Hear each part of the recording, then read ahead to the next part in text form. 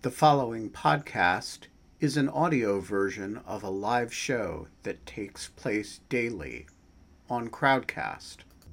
To join our live audience, visit our Crowdcast website at crowdcast.io/in lieu of fun.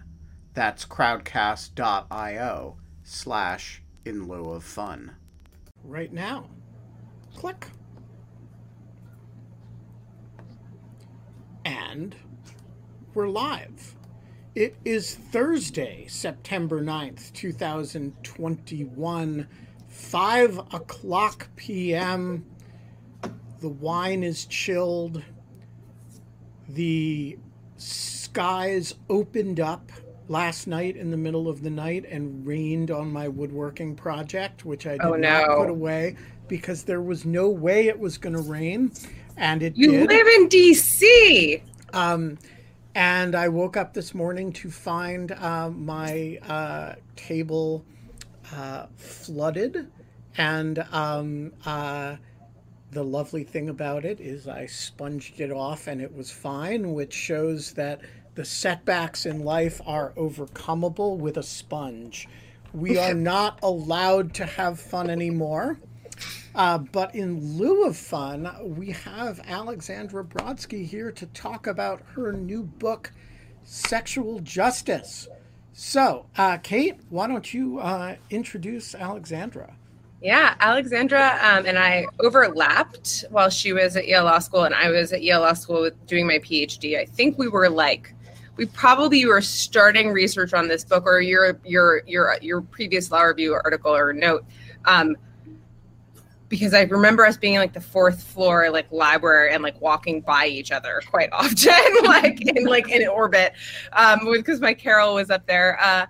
But Alexandra is a staff attorney at Public Justice, where she works in civil rights abuses in schools and criminal legal system and the criminal legal system. Got distracted by Gurgi's barking, and she is the author, most importantly, of Sexual Justice, which is this really fascinating and amazing look into Title IX processes. I have so many questions. So let's just kind of start with what, for everyone out there, what brought you to law school, actually, and what kind of brought you specifically to Title IX as the thing that you wanted to look at? Sure. And I should give the disclaimer now that nothing I say can be attributed to or blamed on my employer. I wish I'd had sort of a more beautiful story than this, but I went to law school because I wanted to have a useful skill set and I could only do things with words. And so that's how I ended up in law school. But part of what made me think that law was useful was that when I was an undergrad, I was part of a group of students who filed a Title IX complaint against our school. And this was this was 2011, which, there was a ton of media attention around campus sexual assault and Title IX, sort of around 2013 to 2016. So this was a little bit before then. And it was cool for me to see as a student that while organizing and protests obviously can be very effective, that actually getting the federal government to investigate your school turns out puts a different kind of pressure on them and makes them do some other things. So I went to law school, having sort of seen how that could work. And then during the time that I was in law school, which was 2013 to 2016, there was this growing backlash against school responses to gender violence that some of which felt entirely legitimate, which was stories of people being railroaded by their schools and a real need to think through what smart disciplinary procedures look like. And then some of it just felt like people who thought that institutions shouldn't do anything about sexual harms at all, either because they think that those things are fine or think that only the criminal legal system should deal with it, using this as an opportunity to thwart progress. And then I left law school, Me Too starts 2017, and the same kind of backlash replicated thinking about sexual harassment in the workplace. And so the book is about how to think through what do fair procedures look like in schools, in workplaces, in my brother's sci-fi club, and all of these institutional settings outside of the criminal legal system and outside of the courts. And then also, what is the right doing with this? What are the good faith debates, and then what's just backlash? Yeah, totally. Ben, you're muted. Which was fine because I wasn't speaking. Oh, I thought you were about to say something. Sorry. I was about to say something, and so I was unmuting myself. So walk us through that. If you were, you've acknowledged that there's some portion of the anxiety about this that is legitimate. And so what is the part of it that's not right-wing claptrap, but legitimate concern about the integrity of processes and the protection of the accused, and what separates those institutions that are taking those concerns seriously in procedures from those that are not? Yeah, that's a good question. So, I mean,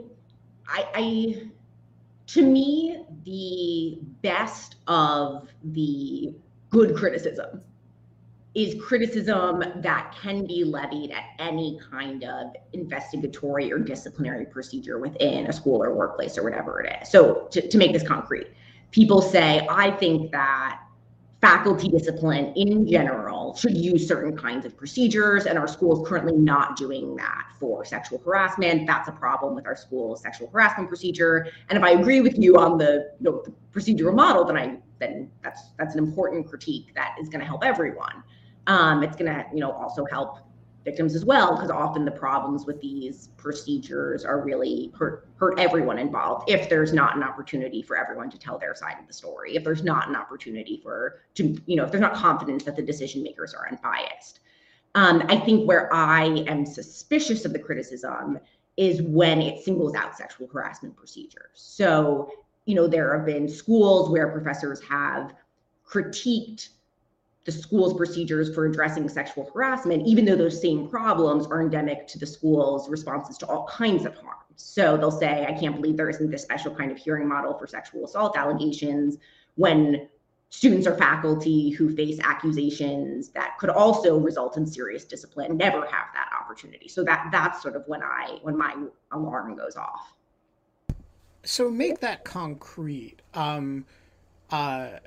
What are the analogous, when you have cheating, which is the other big, student discipline issue that always seems to come up, students cheat, you have an assignment that you can generally measure. Is it plagiarized? You generally have a bit of a documentary record. The anxiety that I always hear in these sexual harassment / assault cases is you have two people, two mostly consistent stories that are separated by a different account of explicit or implicit consent, and there's no obvious way to adjudicate that difference. I suppose that situation could arise in a cheating environment too, or with an accusation, but it does seem to me that there are sort of special qualities of some of these sexual assault cases or sexual harassment cases where that are kind of recurring. Are you suggesting that they don't warrant special procedures, or that you really should design disciplinary procedures in general and then adapt them as necessary for particular types of allegations? So I have two responses to that. One is that I think sexual assault is less different and sexual harms are less different than other kinds of harms that institutions deal with all the time than we might think. and also that those differences don't justify different procedures. So to start with sort of the first bucket, I think people often think about cheating because that's the most obvious problem that schools are dealing with, but schools also deal with allegations of race and disability-based harassment. I say that my roommate used an anti-Semitic slur, my roommate says that they didn't use an anti-Semitic slur. Someone's going to need to figure that out if I need to move out of my dorm, or I want them to move out of their dorm, and the school can't kick them out of the dorm unless they prove it up. It's also physical fighting and hazing, where there might be questions of consent, whether someone felt pressured to do whatever happens in hazing or did it of their own free will. And I would also say that I think that in my experience, in my day job, which I am not speaking on behalf of right now, I represent students who are victims of race and sex-based harassment. And there's often way more evidence than people would expect. Just like someone's an idiot and texts the next day and says, I'm so sorry that I did that to you. I feel bad about it now. And then there's the question of how do differences in types of allegations, what does that mean for procedures? And if we look at the way that the court system works, there's one federal rules of civil procedure for all civil cases, including those that deal with sexual assault, including those that are just harder to prove up, one criminal process. And I think that whenever we single out individual types of allegations for different procedures, that inevitably ends up hurting. That's a recipe for bias. That's a recipe for importing rape myth, and that ultimately ends up just hurting victims. And I think that there are part of my push in the book is to say also to feminist advocates, it is not to our benefit to single out these kinds of allegations for, let's say, particularly non-adversarial procedures, which might seem like a good thing short term, but is inevitably just going to invite this kind of backlash, and we're going to end up with uniquely onerous procedures for these kinds of harms. So just kind of to dovetail with this, when you are talking about the good faith actors, that being the school who are trying to investigate this, how important does transparency play in the procedural process? And are you ever concerned that by unifying a procedural process, you may miss the opportunity to actually gather evidence or find something? Is there something that could counter your argument where something may be missed for a lesser offense? So sorry, I'm not sure that I asked two questions and I put them together, and I'm sorry. So the first one is just in terms of good faith actors for the school, how important is transparency? Yeah, so I will say, so I should say, I don't know that schools are good faith actors. So at the end of the day, even though I'm deeply invested in the book it's about schools and workplaces and other kinds of institutions, I think that they have really important civil rights responsibilities. I never understand myself as being on the side of administrators, but I do think that there are good faith critics who are trying to get this right. I think transparency is really important, and I think it is good when institutions do whatever they can to give the community a sense of what's going on, which will be limited. They're not going to publish written opinions with everyone's names and details of what happened, but you can see how schools and workplaces have started to release reports that say, this year we got 6 different kinds of reports of harassment, and here's, roughly an anonymized description of what happened. This was the outcome. This was the sanction as a result, which just gives people a sense of how that works. And I don't think that that's unique to sexual harassment. I think that makes sense really for any kind of interpersonal harm.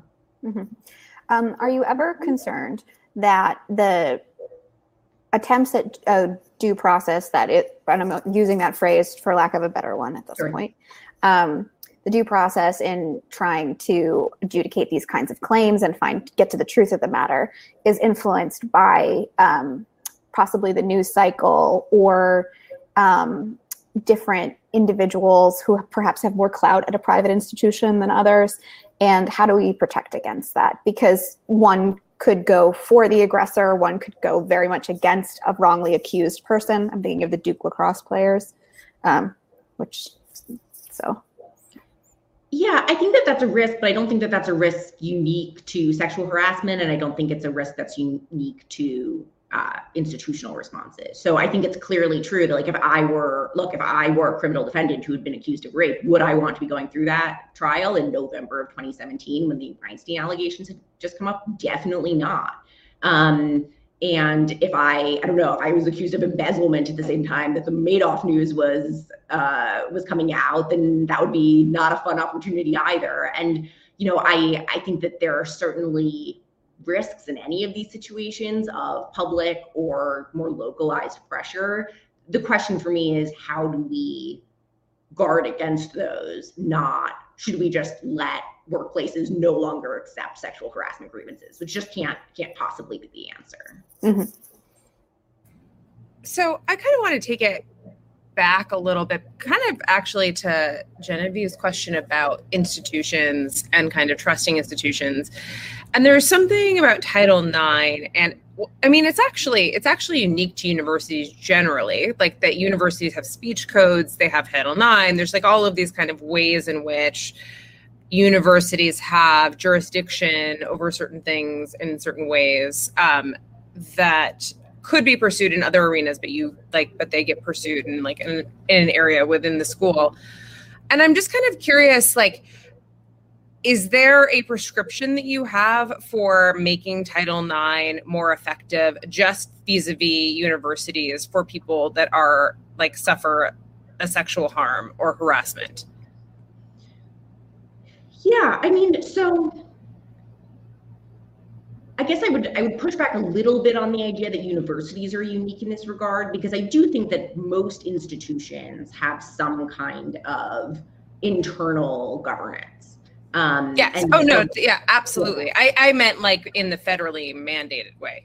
And there's federal civil rights laws for employment. And so yes. I think that actually what is unique about universities in some ways and about schools in general is that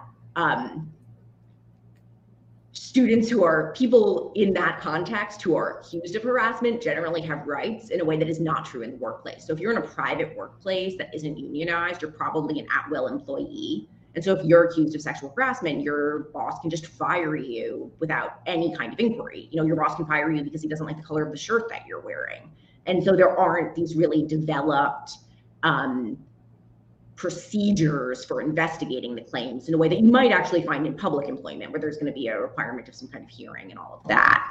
But in schools, especially public schools, students and faculty accused of these harms have rights.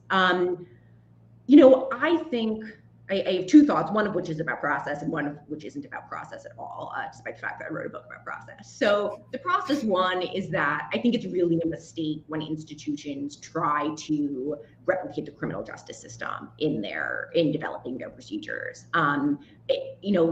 It is going to be really traumatizing for, especially if we're thinking about a young person. These are the same rules that apply to high schools and elementary schools. But even if we're talking about college, an 18-year-old who's just been sexually assaulted being directly cross-examined, with that being sort of overseen by someone who is not a judge, who does not particularly know how to facilitate direct cross-examination, and probably not at the hands of a lawyer. So another thing that's sort of unique about these institutional settings compared to courts is that most people don't have lawyers. And so it's like your dad is doing the cross-examination, or your professor on the faculty, your co-professor on the faculty is doing the cross-examination. And so there's both the possibility that everyone comes out of that being traumatized, and witnesses, the accused, the victim, and why would we think that anyone would do that well? And so the First Circuit, and I think the Eighth Circuit have said this, where they have endorsed an inquisitorial model of university discipline, where it's basically everyone submits questions to a board and the question submits it to other people. And part of their reasoning was, why do we think that it will be good for anyone involved? Why do we think it would be a truth seeking to allow just like randos to question each other? I mean, just also, I think that this is such a great point, and it is underemphasized. Like we already have problems with like this model in the public sphere. We replicate it with people who are not professionalized for this to be their main job. And we just decide that they don't have incentives to do it well because it's not their main job. So none of the incentives are in place for this to be truth seeking, even to be any more than a completely than just giving lip service to the idea of Title IX. So yeah, no, absolutely. I just kind of wanted to underscore that. I think it's a really great point. Yeah, so I think I think that I think it's helpful to have some kind of hearing, particularly when we're talking about adults involved. Yeah, super adversarial setups, I think, are just a recipe for disaster. I also think this is not the topic of the book, but there's just so much that institutions can do for victims that has nothing to do with discipline or sanctions. So I represent mostly K-12 students, so young as 6 to through high school. And often what they really need more than anything is just an adult to be like, okay, you guys are going to walk down different hallways when you're going to math class. You're not going to be assigned to lunch together. We're going to get you free therapy and a tutor because you missed a bunch of math because you had shared math class with the person who assaulted you, and we want you to learn how to do long division. And none of that requires sanctioning someone. And so my hope is in part that by devoting 300 pages of a book to process, it's not because I actually think that that is what is most useful to victims, but because, like, can we just resolve that conversation? It takes up so much airspace in debates about sexual harassment. What if we could just sort of figure it out, put it to the side, and get on to more important things? Yeah. Sorry, go ahead. Speaking of resolutions, do you have any particular standout models that you have known or seen that you thought should be replicated at a greater scale? That's a good question. So I think that there are some models that I have faith in, both because I think that they are good and because they are examples of some kind of consensus. So people might remember that Harvard Law School adopted a new sexual harassment process a couple of years ago. A bunch of the faculty wrote an open letter critiquing it and then designed their own process. And it uses an inquisitorial hearing. It is, it is sort of, there's a lot of guidance for people. There are opportunities for appeals. And I take a lot of hope from that, both because I think it's a good process, but it's also like you could get all of these different people with different ideological commitments on board with this model. And I should say that that model is actually no longer legal because of really bad regulations that came out from the Trump administration that required direct cross-examination. In terms of sort of the more support services, I think that this is sometimes easier for well-resourced schools, obviously, that already have a robustly staffed mental health center, that kind of thing. I've seen schools that have partnered with local rape crisis centers and tried to, if they don't have the resources in-house, they can at least connect to those resources in their community. What do you think about, like, the kind of restorative justice model? Do you think, I feel like I hear this a lot from, like, these kind of, like, where the harms come from either, where it is a scale of harms, and sometimes the harms come from basically a lack of a person understanding how they're acting and how their actions are being perceived by another individual, and getting to a point where they recognize that assuming that they will accept that that's happening, getting to a point of kind of like rehabilitating it. And I feel like that's something that comes up all the time in this space. But I also feel like it might not actually work when you do it at scale. Yeah, I'm of many different minds when it comes to restorative justice. I think it can be really important in many circumstances, for sexual harms, but also for other kinds of harms. I think that there is a real appetite from victims who want those options, who might not want to go through this re-traumatizing adversarial system. All they really want is for the other person to take some kind of responsibility and invest in repairing the harm. And so I would love to see those options expanded. Right now, there are like 5 RJ practitioners in the country who are available. And I'm exaggerating a little bit, but it's like incredibly hard to get access to this kind of infrastructure, which requires real training. With all that being said, I feel like sometimes people talk about restorative justice as though it's a silver bullet that can just be used in every single case. And it's just obviously true that not everyone accused of sexual assault agrees that they did it, or is willing to say that they did it, or is willing to take, engage in a process to take responsibility for that. And so it just, sometimes we're going to have to figure out what happened. Sometimes we're going to have to do an investigation. Yeah,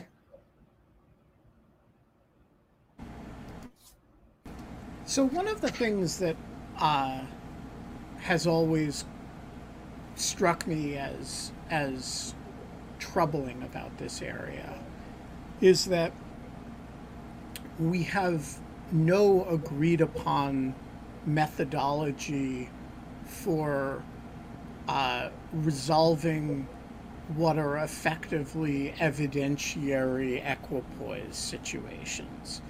That, you know, we agree in the criminal context, that in the face of something like evidentiary equipoise, the defendant goes free. We're not prepared to say, hey, if you have clear and convincing evidence but not proof beyond a reasonable doubt, we should let a predator run around a campus. And of course, we shouldn't say that. So we're dealing with something like a more civil standard.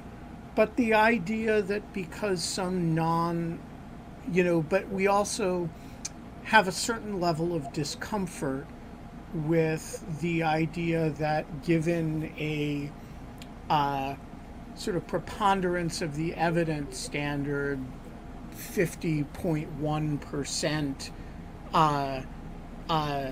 we have a sort of discomfort with the idea that a non-judicial proceeding should take some kind of drastic action against somebody in a fashion that brands them as having done something really horrific on the basis of a pretty low standard. And I guess I'm interested for your substantive sense of, quite apart from the procedures that you use to arrive at this, you are now the adjudicator, and there is somebody who is persuasively contending that certain things happened, and somebody who is with roughly equal persuasiveness contending either that they didn't or that they were grossly misunderstood. What should the substantive rule be regarding such adjudications? I think there are two issues there. One is the standard of evidence and one is the burden of proof. Because under a preponderance of the evidence standard, if the evidence is truly even, then the person will be found not responsible, because it will ultimately be the complainant or the institution acting on behalf of the complainant's burden to prove that it happened. And so if they can't get to that 50.1, then they're out of luck. I hear concerns about using the preponderance, but I think I ultimately think that is the best standard here, because we have to remember the stakes on the other side of the equation. That if we're talking about someone who feels that they cannot stay on campus if they are required to share, and I think this is going to be particularly true at small campuses, they cannot stay on campus if they are required to share it with the person who sexually assaulted them, then there are also really grave stakes on both sides of the V. And I hear the stigmatic concern that when someone's being accused of something quite serious, there might be effects on their reputation. But I would say, first of all, we don't use a higher standard of evidence in, let's say, a civil suit, because the subject matter could also be criminal. So when O.J. Simpson faced civil litigation for murdering people, he was found, he lost based on a preponderance of the evidence standard. And that certainly had the effect of branding him. And I think, so that's not how we do things in courts. I also think that that's right, because otherwise what we would be doing is saying, oh, something really terrible has happened to you. And precisely because it is so terrible, we're going to make it harder for you to prove what happened to you and harder for you to get the support that is contingent on that proof. So I ultimately, I understand the concerns, but ultimately I don't think that the right move is to say, if you're accused of really egregious things, that we're gonna increase the standard of evidence even while the stakes remain the same. Second question. I want to go back to something you said at the beginning, which is that you thought there were a series of real issues here, and then there was an interesting collection of issues about how the right was using it. And I'm interested to have you talk about that.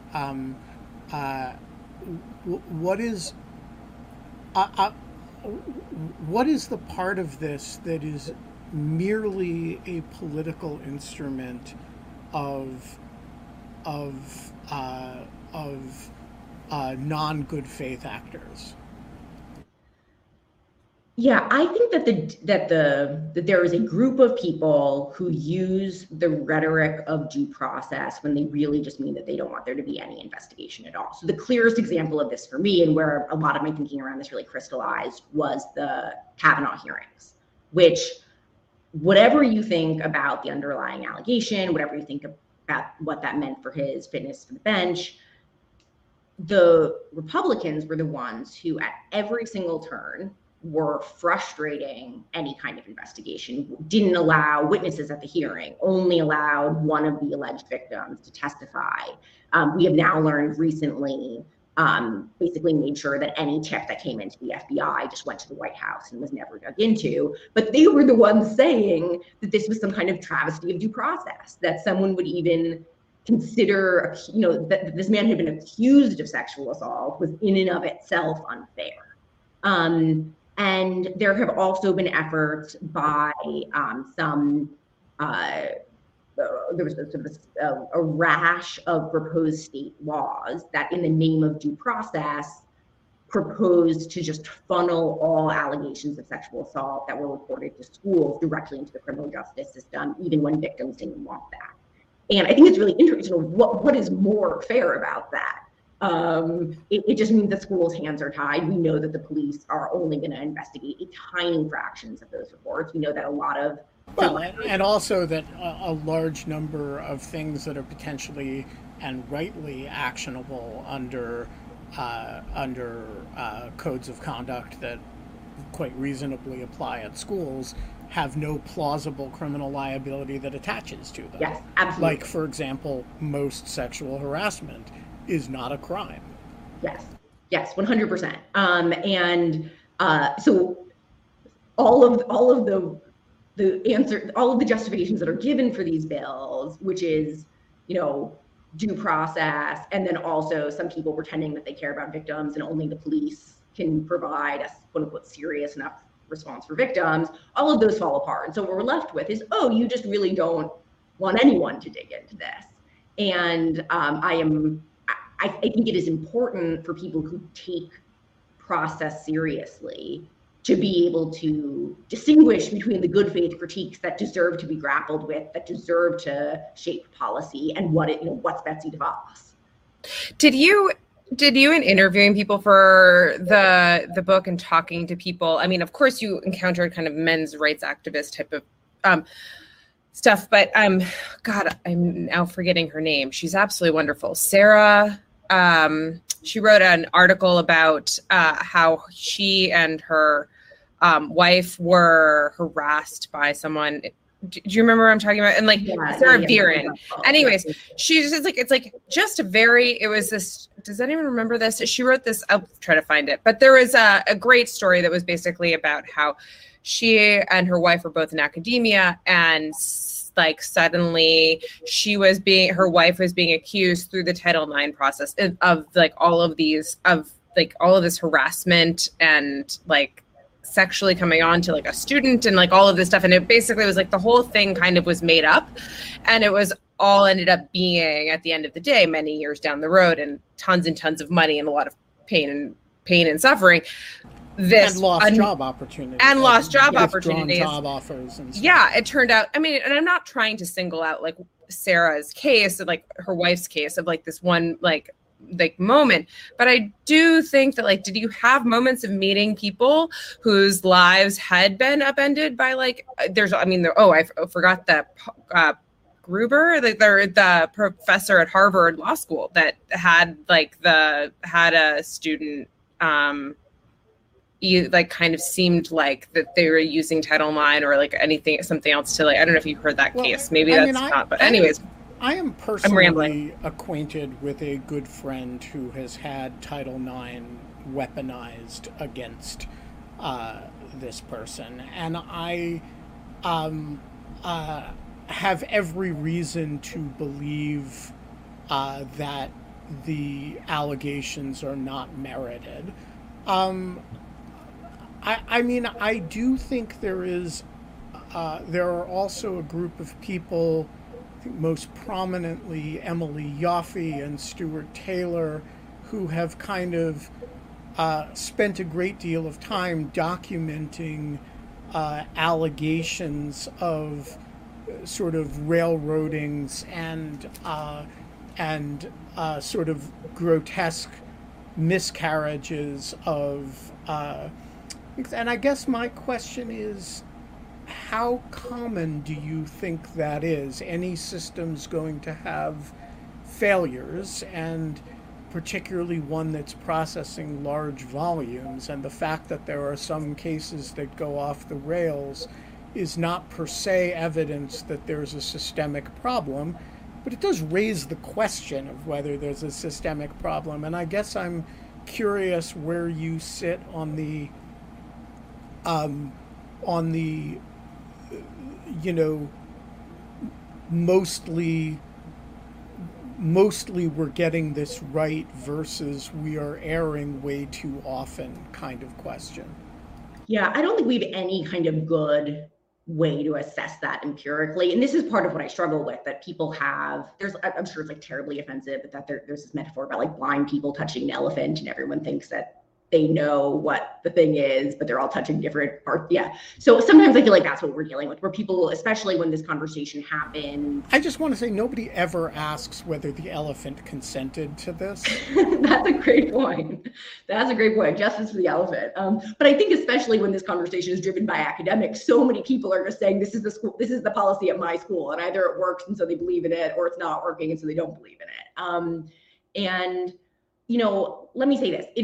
Seems obvious to me that there have been investigations that have been mishandled. The Arizona State one, in some ways, is so frustrating because it's such an obvious thing to fix. If you don't have a complainant, then you are not doing an investigation. Like in the story that Kate was talking about, there were just anonymous tips coming in, and no one would ever talk to the investigator. So, okay, you don't have an investigation here. The end, put it on ice. And if someone eventually wants to come forward in the future, maybe you can dig up that file again. But this woman was just like, her career was just paralyzed until they could close an investigation that they couldn't start. So just don't do that. I should say that I think that part of the problem is that we talk about sexual harassment as though universities and workplaces don't deal with any other kind of misconduct. So part of what makes me suspicious of someone like Yoffe is that she's very worked up about process in this context. But if it's someone's getting railroaded because they were accused of anything else, that just doesn't factor into the story. And so we end up with a bizarre situation, which we have right now, where there are these Title IX regs that give people accused of sexual harassment rights that go beyond what is constitutionally required in public schools, beyond the rights that anyone accused of anything else at a university has right now. And so to the extent that these institutions are failing, I think that is a conversation about discipline writ large, and that let's have that debate rather than singling out this particular. That's a super interesting point that I think is very well taken. I think people like Emily come to this from writing about sexual politics, not from writing about, disciplinary procedures in general. And so they're kind of not interested in the other questions that universities are called upon to adjudicate. But I think your point is well taken that, maybe the problem is, are they doing any better at this than they are at adjudicating anything else they're have called upon to examine? It's a very fair question. I just want to say that as a person that spends most spends all of my time and effort doing kind of qualitative interviews, a lot like what you did, Alexandra, and trying to kind of figure out what the process is behind something that people know very little about, and trying to fit it into actually understanding the mechanics.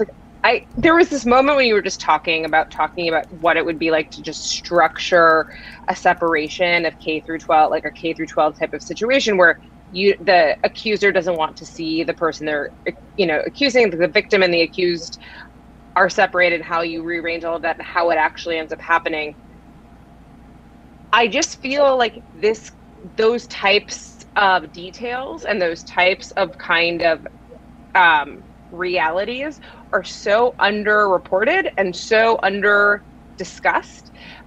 Because I think that if you saw how it was to actually structure a lot of these solutions to some of these kind of, as you say, these constant attacks at the process and transparency and more time, or like more adversarial or less adversarial, like, and get to the remedies, get to like the trying to make things better, there's just so much power there.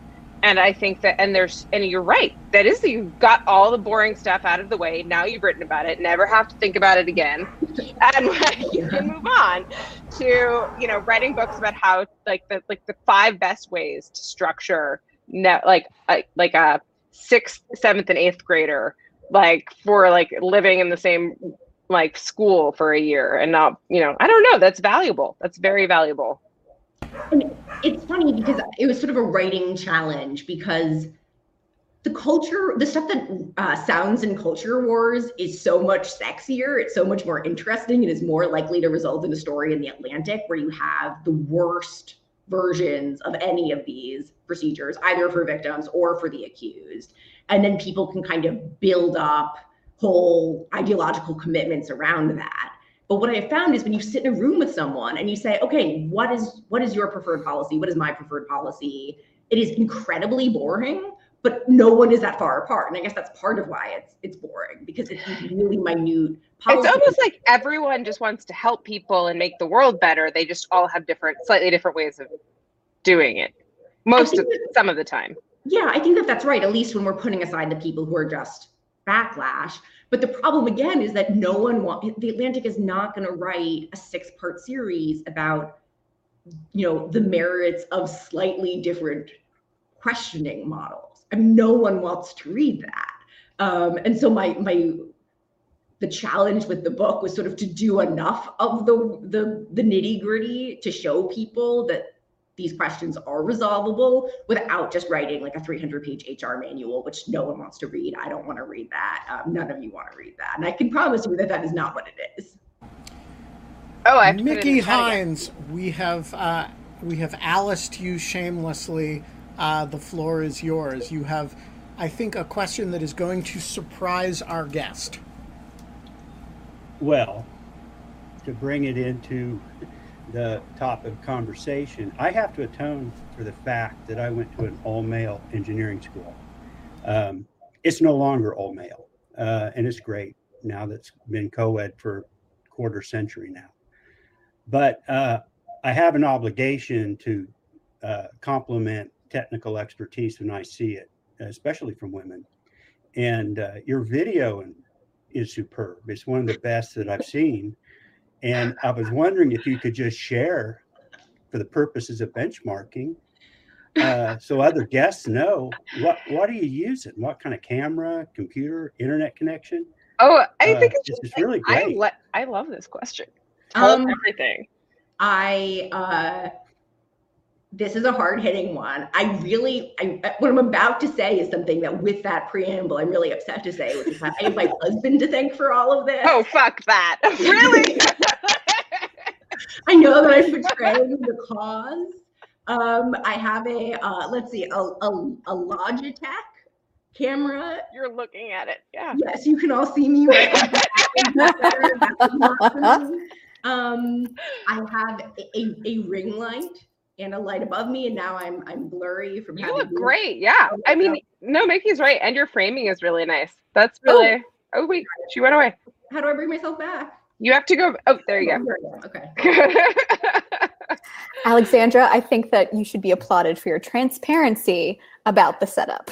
I know. If it makes you feel any better, after I started doing the show for a while, John was like, I can't handle this anymore, and just like bought me a really nice camera and like microphone and light setup. And I was like, and then set it all up for me because he knew I would never bother to do it. And so. Well, I think your camera looks great too. Well, Dr. it's just Doom, the floor is yours. Oh, yeah. Invisible as always.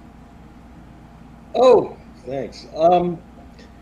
I'd like to hear your thoughts on a very concrete case, which is Kavanaugh. I know Ben thinks well of him as a person, or thought well of him as a person, I think. And I just want to remind people that I am the only one of Brett's friends to publicly oppose his nomination on the basis of the allegations against him. And we have not spoken since I did so. I see. Well, I mean, he obviously lied about some things. The Renata thing was so transparently, embarrassing to say what he said, but that's not part of the history that they were talking about. And I'm kind of curious how you see it. I am not allowed to say what I think happened. So let me say this. I'm not going to say anything about the substance, about like what I mean, I don't have any inside information other than, sort of different testimony. What I don't think is that the process to which Kavanaugh was subjected was unfair. I actually think that this was an example of where process is really helpful to complainants, where there were so many women saying, I would like the opportunity to tell my story. Ford had witnesses who she wanted to testify. There were all these tips coming in, and none of those were vetted. And, if I should say that in a good investigation should be welcomed by everyone involved, someone who believes themselves to be falsely accused and wants to be vindicated, and someone who wants to be heard, about what happened to them. And I think that the Republican critiques of the process are misguided and often in bad faith. It reminds me of the John Dingell quote. Have you ever heard this one? Like, he like the long-serving kind of Michigan representative, but he would say that you can write the substance, but just let me write the procedure and I'll screw you every time. Was kind of like the John Dingell line. So like, I think that, because I do think that, like, I think that is, I think that the appearance of procedure is like, can be enough. Like, and that if that is how you write it, I think that it kind of, it's easy to kind of make that an issue that is, I don't know, that just like is the whole ballgame. So I would also just like to say on the question of procedure, there is no good way to do this in a nomination setting. This is that was awful. And in that sense, it's really quite different from. So by the time Christine Blasey Ford came forward, and really from the day Brett was nominated, a half of the committee was sworn to support him, and half of the committee was sworn to oppose him. And that meant they had to beat the facts, both of them had to beat the facts until they confessed. Now, I personally found her testimony extremely compelling, and I had no doubt she was telling the truth as she knew it, and that truth was something pretty close to the objective truth. That said, so that meant that the Democrats had an easier job with it than the Republicans did. But there is no worse way to adjudicate something than to have two groups of people who are already pre-committed to a particular answer before you start. And that's the nature of a Senate confirmation hearing in a divisive environment. Speaking of performance. Yeah. And you see that somebody, Len makes the point in the chat that it's like the impeachment. And he's exactly right. And if you just change the word impeachment to Christine Blasey Ford's allegations, it all falls into place. So it's another way of saying, just like the impeachment was not an actual adjudication of that question, this was not, except in the minds of the people who listened to it. And I started listening to it with, for reasons both public and not, that I had confidence in Brett and had none by the end of it for a variety of reasons that I've talked about. But that's an internal, personal response. It has nothing to do with the adjudication, except the adjudication of my own opinion. And so I think you have to ask the question, like, what is the purpose of the adjudication for? And in this case, there were really two. There was what the public would think, and then there was what the Senate would do, and they're almost wholly unrelated to one another. Yeah, I think that that's totally right. And the last chapter of the book is about Kavanaugh. And what I basically say is that there's nothing to learn about this for process. Yeah, well done. Yeah, I could not agree with that more. Zero. Because, I mean, is anyone shocked that it turned out that the vote was on partisan lines? Were we expecting impartial decision makers here? Of course not. To me, what it served to do was launder a lot of anxiety about the vulnerability of men, or basically just justified whatever people thought before they could use Kavanaugh as an example for. I don't think that means that if an allegation of this type comes up, that it shouldn't be investigated. But it just means that we have to recognize that a political process is not, a look into what HR looks like. It's not an ordinary circumstance. And we saw this in New York with we just had this mayoral race where there were allegations of sexual harassment against a leading contender. Oh, yeah. And I'm just like, well, I don't have a better option for you. I think that the press should report on these allegations. And of course, it's not going to be fair in the way that we as lawyers mean. Of course not. But it also means that you have to separate in your own mind and I think everybody instinctively does. Absolutely nobody in this country said, well, I thought Brett Kavanaugh probably did what she said, but then the Senate voted to confirm him, and that means he didn't do it. Absolutely nobody respects that process. It's a big country, Ben. Well, okay. 4 people, take that process as an adjudication of truth. Just Justice Breyer, who doesn't believe that any of this is Yeah. That was good. In his public persona. Yeah. I mean, I'm just really curious what you think about, I'm just very curious, do you go into conversations, or do you read things in the press? So let's talk about the mayoral candidate. I forget his name. Scott Skinner? Scott Stringer, yeah. Stringer, that's right. I had a friend who worked for his campaign, and it it's interesting because it actually ruined so many people's lives, not just his campaign, but all of the people working for him suddenly were associated with him having to make a stand about something they knew nothing about, didn't understand. They're were getting dragged on social media for being ever associated with him.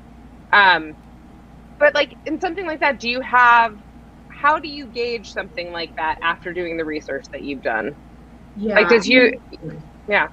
I feel like I should disclose, like, I was a Scott fan, so I was pretty bummed about how the whole thing went down. I mean, where I came out on that was, and there's no room for an investigation of the type that I'm talking about when there's a explosive public allegation 2 months before an election. Who is doing that investigation? How are they going to do it on that timeline? Even when the New York AG invested a ton of resources into investigating Cuomo, it took months. And so the press really plays the closest we have to an investigatory role in situations like that, because the only way for us to get our hands on the facts is to see what's reported out. And I think that without sort of looking at the ways, there were 2 allegations against Stringer. The first was announced at a press conference, and so then was reported on as essentially political news before anyone dug into the allegations. And then the second was reported out by the New York Times, and the way that we all learned about it was the New York Times with an article having, talked to people who had information about the allegation. And I think that the latter version is much closer to what we want from the press in circumstances like this. Now, I don't know, you can't stop people from having press releases. And I certainly don't think that we don't want to live in a world in which people can't say what happened to them without getting the New York Times to agree to print it. But in terms of what is ideal, that is what I would prefer. Paula, the floor is yours.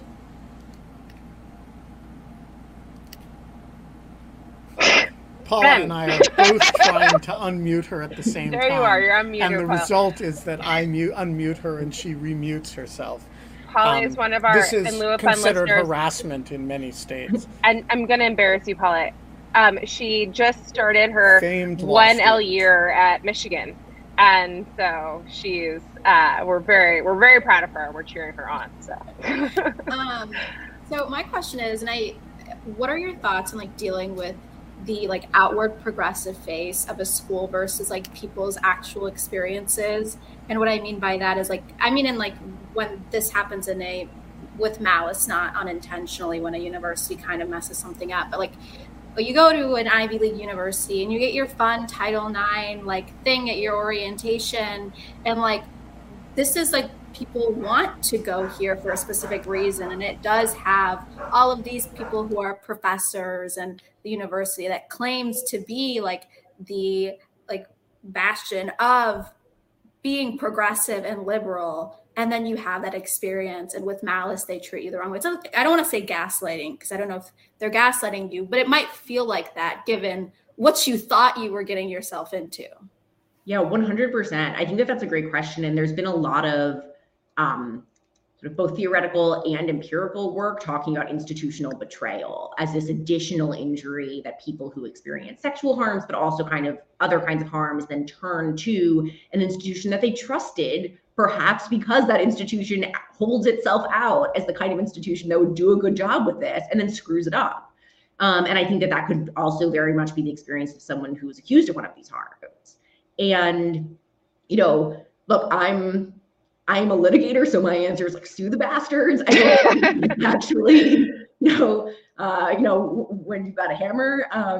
So I don't know that that's actually the best idea, but look, I think that there's been incredibly effective student organizing around these issues over the years that has known how to hit universities where it hurts, which is their reputation. And that's actually particularly effective when you have a school that holds itself out as one of the good guys. Because they really hard to raise money from your female alumni that have all come up through a system of sexual harassment, and then you have some type of giant expose that is hey, guess what? We ignored all of the complaints that you lodged with Title IX for X number of years. So yeah, I think that's exactly right. It's not just, that's what I want to say. It's not just reputation though. It's alumni, it's giving, it's donor giving. It's reputation, but people don't want to give to a school that has that reputation. Richard Wattenbarger, you get the last question today. Hey. Hi, Richard. Hello, everybody. So, Alexandra, I'm really impressed that you decided to take on this whole question of due process head on, because and that you're doing it from the perspective that you are doing it. I'm wondering if you've gotten much resistance or pushback just about bringing this in. I mean, on the one hand, I think it's probably one of those things that people say, yeah, everybody knows, but then there's going to maybe qualifiers or whatever. I'm just wondering what kind of response you've had. Yeah, I mean, I guess I should say the men's rights activists are mad at me, but that mostly means you're doing things right. I think that my experience has been that people who work on these issues from the survivor side of things are mostly on board. I think that the exception to that, which is entirely fair, is I've over the years sometimes had survivor advocates say, the whole world is about accommodating these people, usually men, who have hurt us. Why are you, the person who's supposed to be on our side, fighting for them? And I think that is, to me, that's really just a question of someone's role in a movement where I don't think that everyone who's been raped has to sit down and spend a lot of time thinking about the rights of people accused of rape. That is not their burden. But if you're interested, if you've taken on the work of systems design, well, you really do have to. And I think one thing that has made the overlap in interests clearer is that over the last couple of years, we've seen a huge uptick of survivors being accused of sexual harassment by their abusers in university discipline. And I would imagine the same is true in employment, though I haven't seen it in the same way. And so it's really true that it's not like there's a clear category of people who have been harmed and people who have been accused. There's significant overlap there. We are going to leave it there. That hour went fast. Oh my sure gosh. did. Thank you so much. Thank you, Alexandra. Excited to read this book, which sounds super compelling and thoughtful, and thank you for joining us. Yeah, it was such a wonderful way to spend an hour. I'm so happy for you in this book. I will be tweeting about it as soon as I get my copy, which I've ordered but somehow hasn't arrived. And yeah, we'll take care of that. We will be back tomorrow with Len Penny, aka Lenny Soros, who has abandoned her Scots accent and is now speaking only American English. She's still working on getting it right. Yeah, she did say y'all, which was we had to correct her about. That said, she did pretty well. She sounded like one of us. And she will be here talking about all things Scots poetry and Scots words of the day and that sort of stuff. And that'll be 22 hours and 58 minutes from now. And until then, Kate? We're not allowed to have fun anymore, but we can sue the bastards. Yes. I'm going to tweet your new business card that I'm going to get made for you as a book present. So